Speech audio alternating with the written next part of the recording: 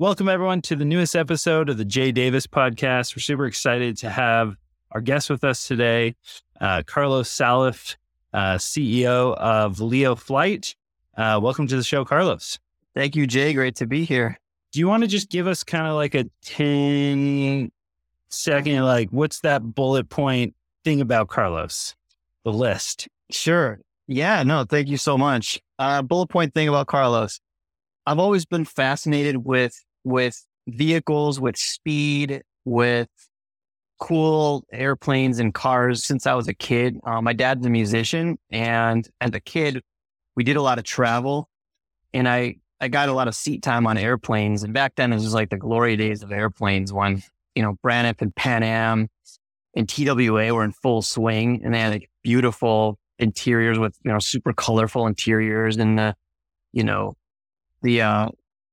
stewards and stewardesses are all decked out, and it was a really special time in aviation. And I just kind of fell in love with the whole experience of getting in this sleek thing and just the feeling of flight and the feeling of getting into this machine and then stepping out of it in another world, another completely other country, a different place. I just fell in love with the whole thing.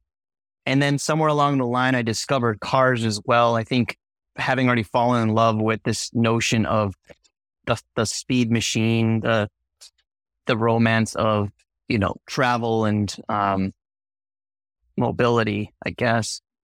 I started just tinkering with radio control cars and airplanes and rockets. And it was just a part of me.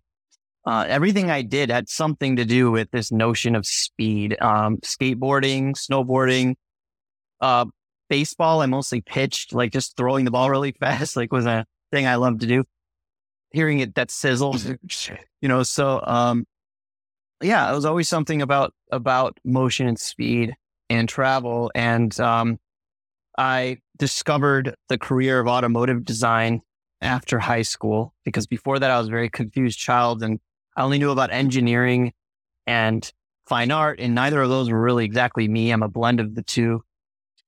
And I learned about this automotive design program in Pasadena at the Art Center College of Design that specializes in training automotive designers, and went through that program and ended up joining Mazda in Southern California, their advanced design and production studio. And in there, we worked with a small team. I think it was about 15 total fabricators, designers, everything. And we worked on all of the model range, but also a lot of concept vehicles. And it was a lot of time. It was at a time when a lot of talented people were coming through the studio. So I stayed a lot longer than I thought I would.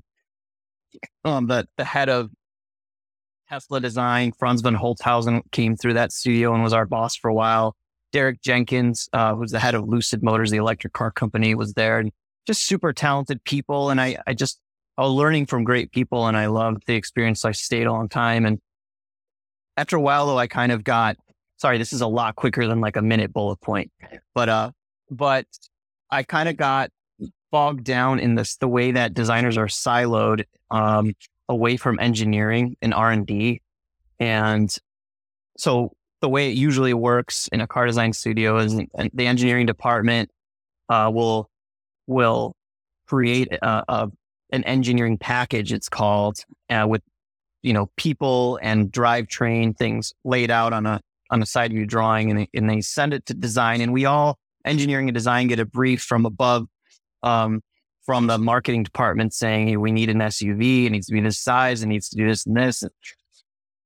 And then we look at it and we're like, all right, so I think we can work with this. But like, that's going to make the hood way too high. And that's just going to look like it got hit with an ugly stick. So we're going to need to like lower that. And so we go back and we have this like bargaining process with engineering.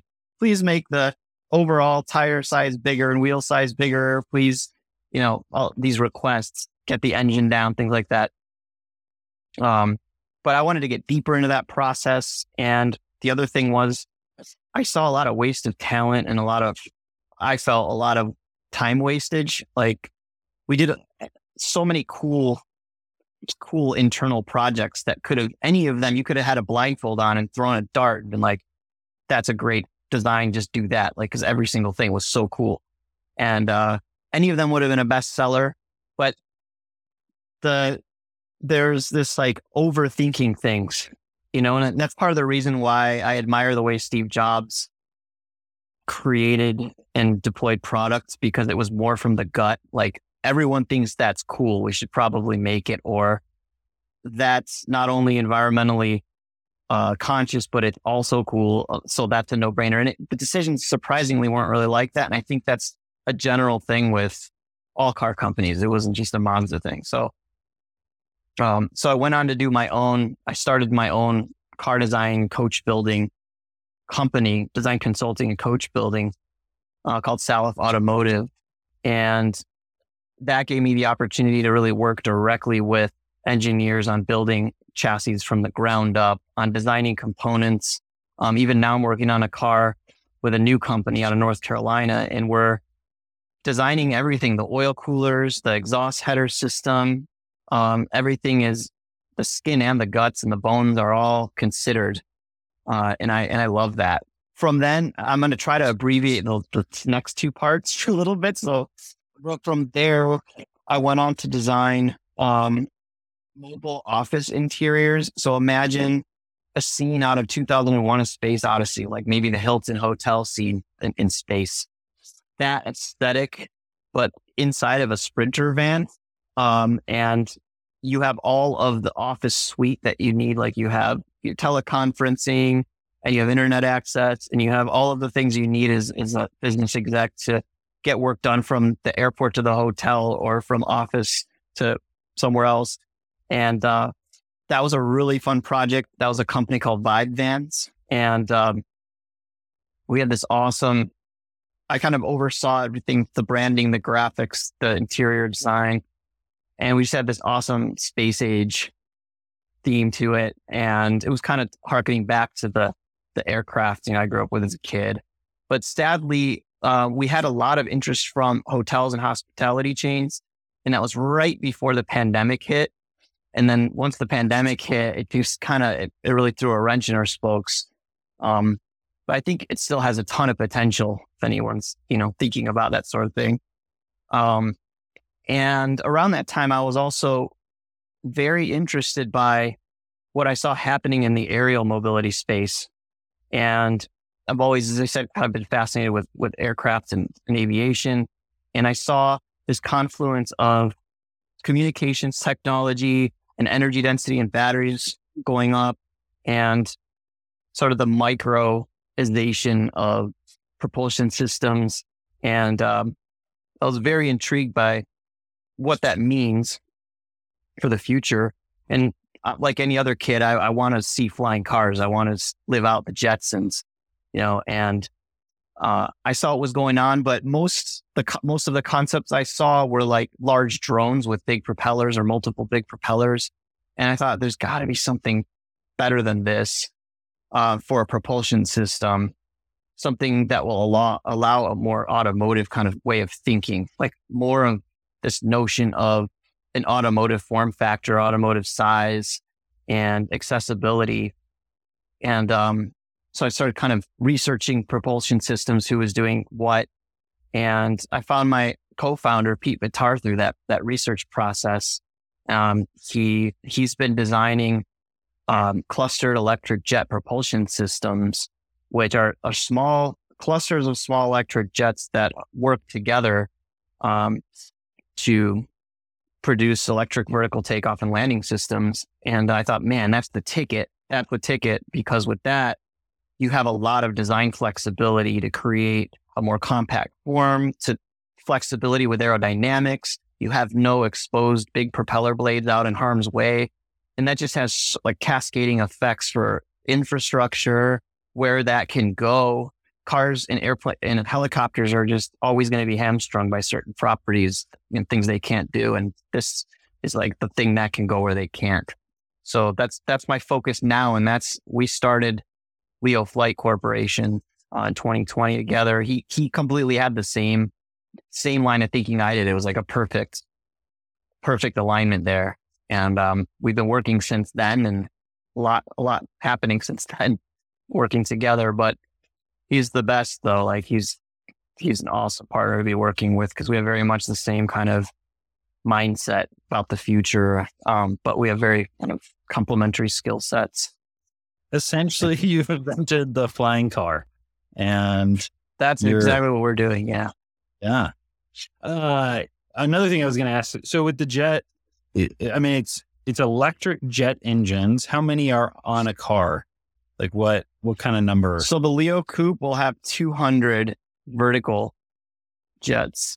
And the way to think about it is one cluster of jets comprises one corner of the system. So usually when you think about a drone, like a quadcopter, you have 4 corners and you have one thruster per corner.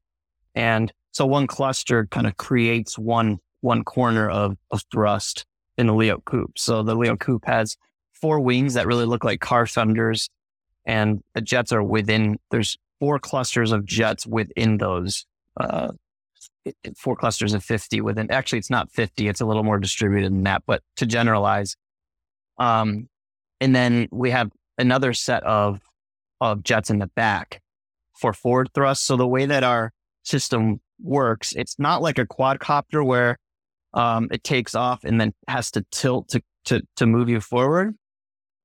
So our system has a dedicated set of jets at the back. So it lifts very flat, and then the rear jets come on and start pushing it forward. And then it gets onto the wings. We do have aerodynamic lift with the wings that we have. And then all the vertical thrusters shut off and they louver over for more aerodynamic efficiency. So it's electric vertical takeoff and landing, but a much more kind of gentle sort of flight characteristic as it gets up to speed than you would have with a quadcopter where it's tilting around. One of the questions I've thought about since we first talked and met, and I've been like, I got to ask Carlos how that works. So how do you then so you guys invent the flying car, you're working on it. I mean, you guys have done test flights. You're pretty far down this path. Like, at what point do you feel like no turning back now, Jay?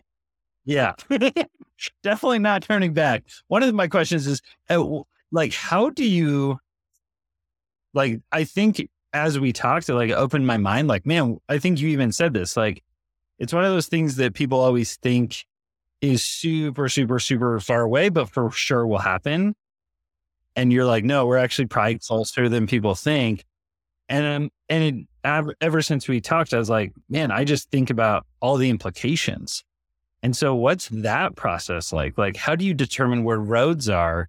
Where can people fly? How do you not run into planes? There's probably so many questions that like you said, inventing that flying car was a monumental feat. But now it's what about all the other stuff? What's that been like? And what's that process like? That's a great question. And probably one of the things I like the most about what we're doing, because with rotorcraft, with something with big helicopter blades on it or propeller blades, you have to have a margin of safety around that. So that's why, I don't know if you've heard of vertiports, but it's kind of a new word for heliports, but for electric vertical takeoff and landing vehicles. And there are a lot of them planned to be built in major cities. And the reason is they're big, dangerous machines. And so you need a lot of margin of safety around those.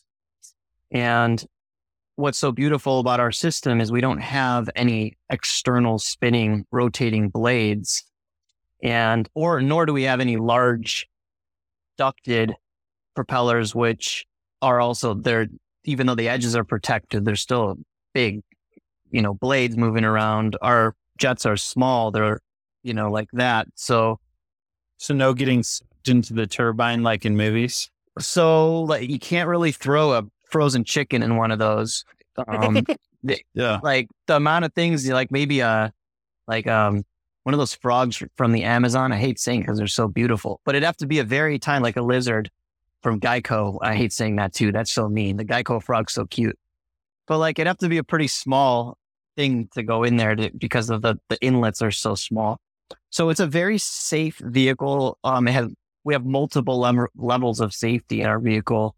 We have a ballistic chute, and we don't have to worry about it getting tangled in any propeller blades. We have emergency glide because we do have lift, and a lot of drones don't actually have any kind of aerodynamic lift. So if your propeller system fails, you're just going down. So the use cases are really exciting for this. Our vision is really door to door, the Jetsons. You step out of your house, this thing fits into an automotive footprint. So it can fit into a conventional 2-car garage or in a driveway. So the vision really is go out your front door, hop in a LEO Coupe, fly to work in minutes instead of, hours for some people who commute. And you land directly where you're going, right at your office, right at the mall, the bank, wherever, the airport, wherever you're going. And that's probably the biggest differentiator. And really, we're creating a vehicle for personal use, like an automotive personal ownership model, where most other companies are creating air taxi services. I will say though that we have, like, if you go on our website, there's a tab that says fleet, and we have a list of use cases there, just like today's cars, where you could use them as taxis or whatever. You can use our vehicle for air taxi, tourism, medevac, anything where time is of the essence.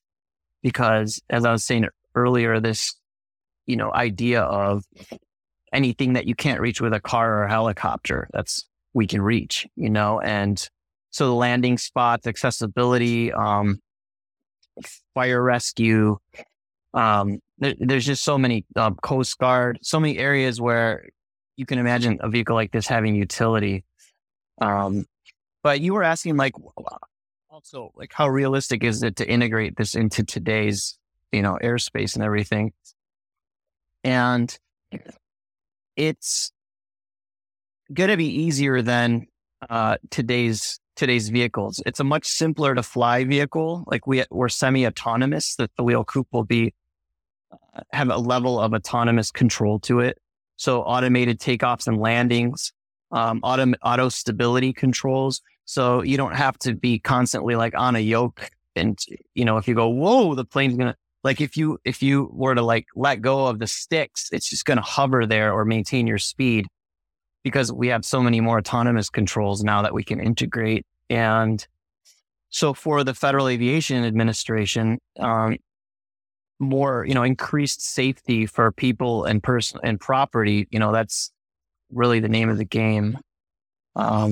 So certification will be under the expansion of sport pilot rules. And we anticipate that it'll take 3 hours of flight training and 20 hours of total flight time to get your license, which is less than half of a driver's license. So, we're just making it as simple as we can, as simple as we possibly can, as safe as we possibly can, as practical as we can, to truly make it a scalable solution. And the other aspect is we're not just thinking about the car itself. Back to your original question, we're also thinking about recharging infrastructure to be able to do longer travel or to be able to recharge when you're on the go. We're creating something called a VertiStop, which is a small charging pad. It's sort of like form factor of a big phone. And if you can imagine the vehicle landing on the phone and then doing a fast charge and then going to the next place, that's the idea. And what's so cool is, unlike a big expensive heliport or what are they called? Vertiport. With this, you can just drop it on a parking garage or, any rooftop or parking structure. Super easy to install this there and create an instant place where the LEO Coupe can land and take off and recharge from safely. So, the infrastructure build out will be much, much easier to do, than having to build a large structure in an urban environment.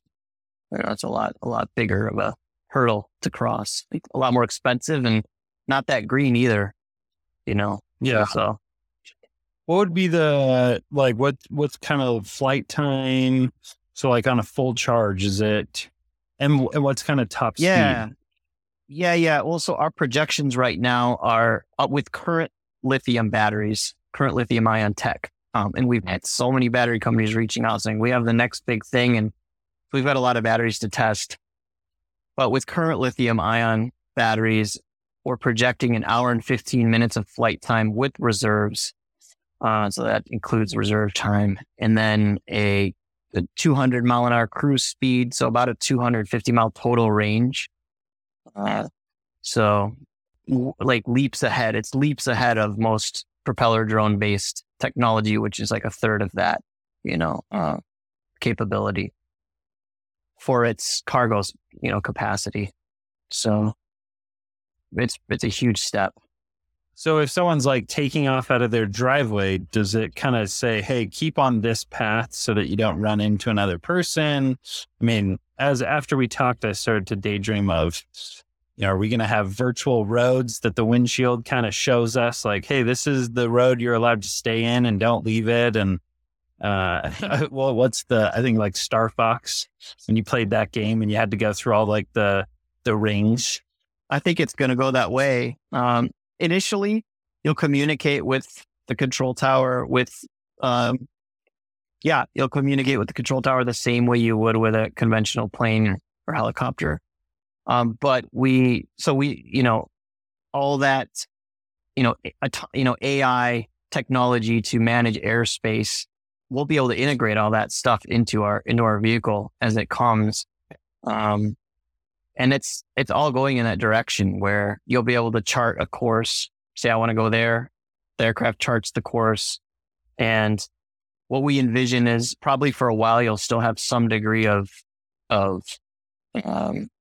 you'll have to have a pilot pointing it, through those, gates, if you will.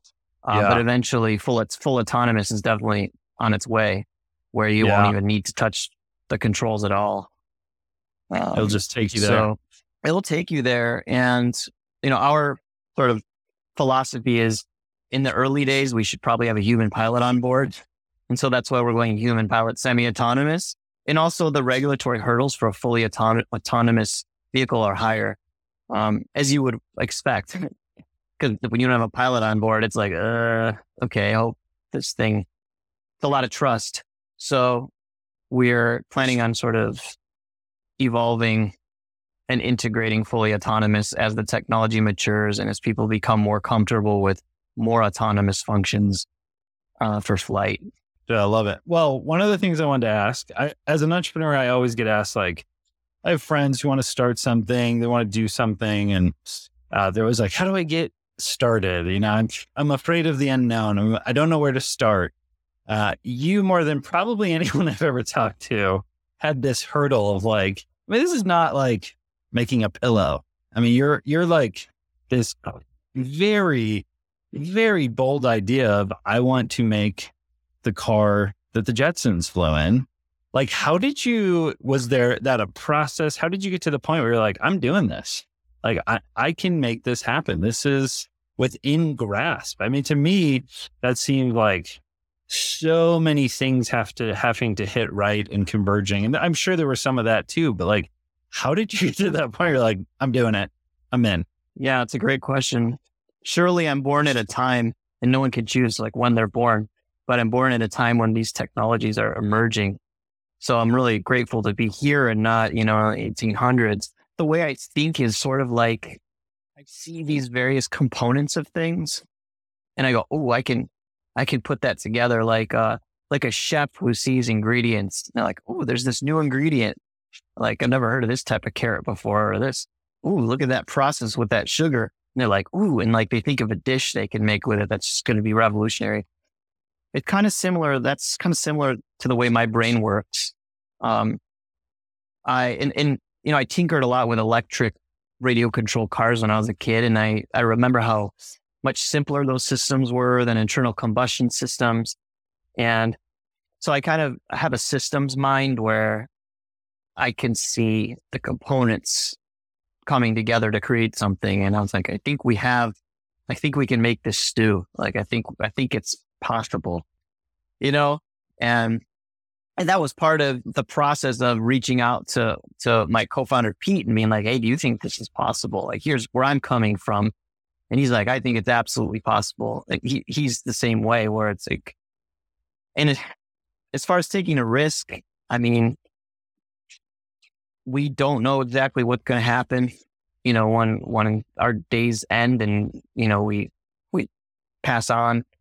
So I feel like I'm just going to go for it. I'm going to use my time going for it. I'm going to think of the biggest dream that I have and go for that. And, I don't want to waste any of my time here, It's inspiring. It's freaking amazing. Love it. Yeah. What do you think has been one of the more surprising lessons in this process? I mean, you guys have done, there's a lot of, I think it's, I'm sure more complex than maybe you've made it sound of like, oh, I saw these things that could work and I did it. I mean, you guys have invented a lot of new things, new processes. Like, what's been the most surprising lesson going through that multi-year process of innovation, new ideas, taking things and combining them that have never been combined? What have you learned that you would want to share with people?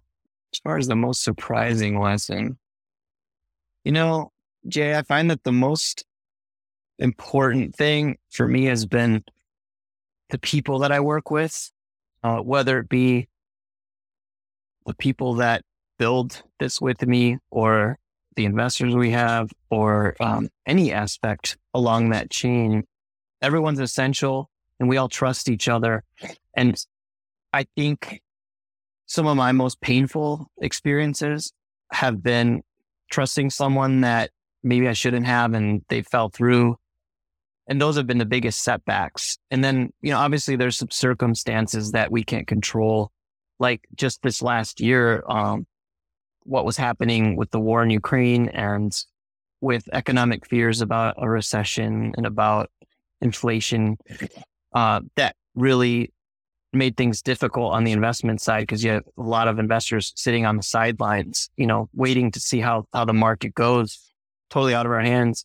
So I think maybe one of the biggest surprising lessons was just like, be ready for the unknown and really, again, really think about who you choose to work with, really try to know them as well as you can.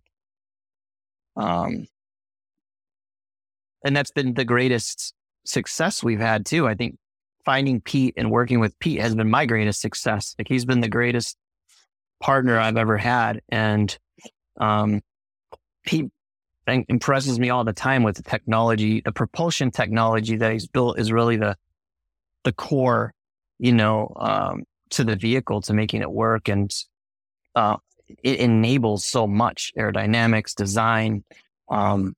So I think choosing the right people to work with and just being prepared for the unknown, always good and bad. Because I've had stuff happen in the day where I'm like, I don't have much going on today. And then poof, I get a phone call at 10 in the morning. Hey, can you meet me at so-and-so? I'm meeting so-and-so. And I'm like, oh yeah, I'll be there in like 10 minutes. And it's like crazy day, exciting day.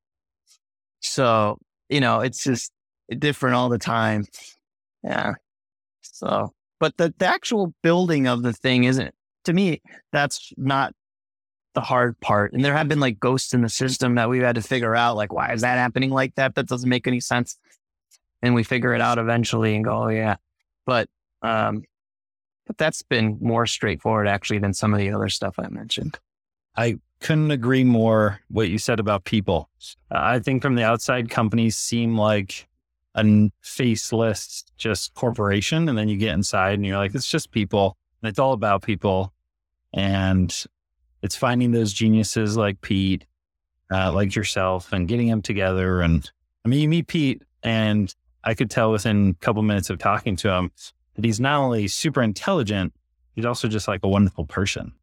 That you're like, man, you're just he's one of the kindest people that I know. He's so kind, patient. And there's this myth, I think, in our culture that to be a leader, you have to kind of be an asshole. Like part of the legend of Steve Jobs is his notorious assholery. Like I admire all of the things he brought to the world. But I think, and I could name, obviously more examples of that, but I think that's not what made him successful. Like, I think that just creates a culture of fear and people are afraid to share ideas because they're afraid to get yelled at. And, you know, I think at the end of the day, kindness and love and collaboration it's key. And why are we doing anything if we're not going to be kind to each other? So when we meet someone, we're on a call with a potential person and they're full of themselves and a jerk, doesn't really matter what they're doing because we'll be like, why would we want to spend any time around this person? You know, so on the other hand, if they're like a wonderful person and like, that just like completely opens the door immediately. Like if they're just cool from the start and like, oh, we'd love to work with this person. Let's find out more about them and let's, you know, explore. So that's big for us. Kindness, hard work, like those, like loyalty, like just being there for each other, like being available. Those things are so important to us, you know, like, because there's a lot of unreliable people that fall off. Like, you know, you have something going and then they just like fall off, they ghost you, or it's like, what is up with this person? So all those things matter so much in a relationship and in a working environment. The jerks aren't worth it. That's definitely it's just not worth it. I was looking it up on my phone because I got this book. My dad's like maybe the biggest Steve Jobs fan on the planet. He loves Steve Jobs. I am too, by the way. Yeah. Well, and this is the book I was going to share. So he's recommended this book called Becoming Steve Jobs, and it's written by I think it's the Forbes Business Week journalist who like interviewed Steve more than anyone else. And he kind of pushes back on he's like, he definitely could be a jerk, but it was something he saw as a flaw, not as a strength. And he worked to overcome that and work against that. And he's like, also over the course of the 30 years I knew Steve, he got better. He became more caring. He became more kind. And his closest people he worked with in the last 10 years of his life really don't talk about him that way. But he's like, but it became such a caricature of him in the media that everyone just kind of latched onto it. But he tells this story. It's one of my favorite stories about Steve Jobs, but the guy who invented the dock. Have you ever heard this? The guy who invented the dock at the bottom of the Mac where that pops up. So he came in for an interview and he didn't do well. And just like, they were like, no, thanks. And Steve saw him really like emotional in the hallway afterwards. And I was like, hey, like, you'll be fine. Don't worry about it. Like, you know, just put it behind you. Don't like judge yourself based on this whole thing. And he's like, well, I just feel like I didn't explain what I can do. And I've developed really cool stuff that I didn't even get to show you. And Steve was like, oh, tell me about it. And he showed him the dock that pops up from the bottom.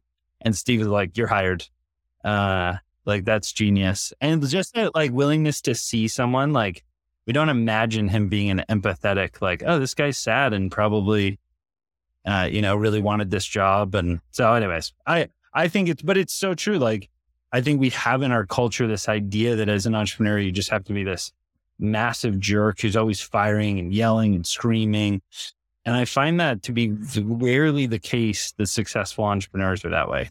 It's more like a cult of, it's our culture's cult of, like this entrepreneur cult that's like, this is how you have to be a real leader, a real man, a real macho man, like you got to be a jerk and you'll not get nothing done in life. I'm not here to make friends, like that kind of like, I think a lot of that came out of like stories we heard about, legend from Steve Jobs and stuff, but yeah, that was more my point than jumping on, Steve Jobs' moments. But yeah, I think he evolved a lot in his life, evolved a lot throughout his life. All of us do. I've been a jerk too. Look, I've been an asshole too. So, but I've discovered kindness is just better. I totally agree that I think that that's our culture. You see the Gordon Ramsays who just... Yeah, it's like glorified, right? Or like the caricature of Trump. You're fired, like tough guy, So. And in reality, that's not... I find that to be rarely the case where I meet successful entrepreneurs and everyone around them's like, yeah, they're horrible people. Like in most cases, it's like, no, they're really nice. They're usually like overly generous. So anyways, I think it's such a great point. And it creates a different environment and culture inside your company. It's just a different vibe. Yeah, I think it's sort of like people know that there's a place for their ideas and there's a place for ideas to grow. It's like, if people feel unsafe about sharing something, then you may not ever hear the idea and it may it may die like on content, So I think for those ideas to grow and become something, there has to be an openness and a degree of good listening as well, like a receptivity and sensitivity to people's way of working and their ideas. And that's important. Here at our agency, we call it what ifing and yeah butting. And so we talk about like, if there's a brainstorm session, we just what if for like the first 30 minutes, 40 minutes. And then once we've allowed ourselves to like love the idea and what if it and build on it, then we can kind of like, okay, is this like possible? Is it economically viable? But maybe if it's not, is there a way to make it viable? And I think that's exactly it. If you try and do those two things at the same time, someone can throw out a brilliant idea, but someone's like, no, that doesn't work. And that idea immediately dies. When in reality, it often is just like, well, you just got to tweak this thing and change. I think that's what I love what you guys have done. You're like, well, yeah, there's that problem, but you can solve it by doing this. And then if you combine it with this, that gets around those limitations. And this idea that so many people shot down becomes something amazing. Totally. That's a great point. And all of us communicate differently and we all use words, which are just sounds. So you may be saying something and I may be hearing you and imagining something from what you said, and it may not be exactly what you're thinking. So I think just getting it out and really thinking it through is important, just to make sure, because we all see things from different angles. So, well, we went way over our time because it's too fun to chat. Anything you'd like people to do? What would you like the viewers to? I want people to go and have fun. I want people to think, what's the most fun thing? And then go do that. And I know, we all have to think about our finances and sometimes hold jobs we don't want, but I'm talking about like what you really want to do, work toward. Just go do what's really fun. And I think that's the key. Well, thank you again for coming. It's always, every time we talk, I'm like, yeah, I gotta go do something cool. It's always inspiring. So thank you again. Thanks for having me, Jay. Hey, thanks. Appreciate you having me on the show. Yeah. Thanks, Carlos.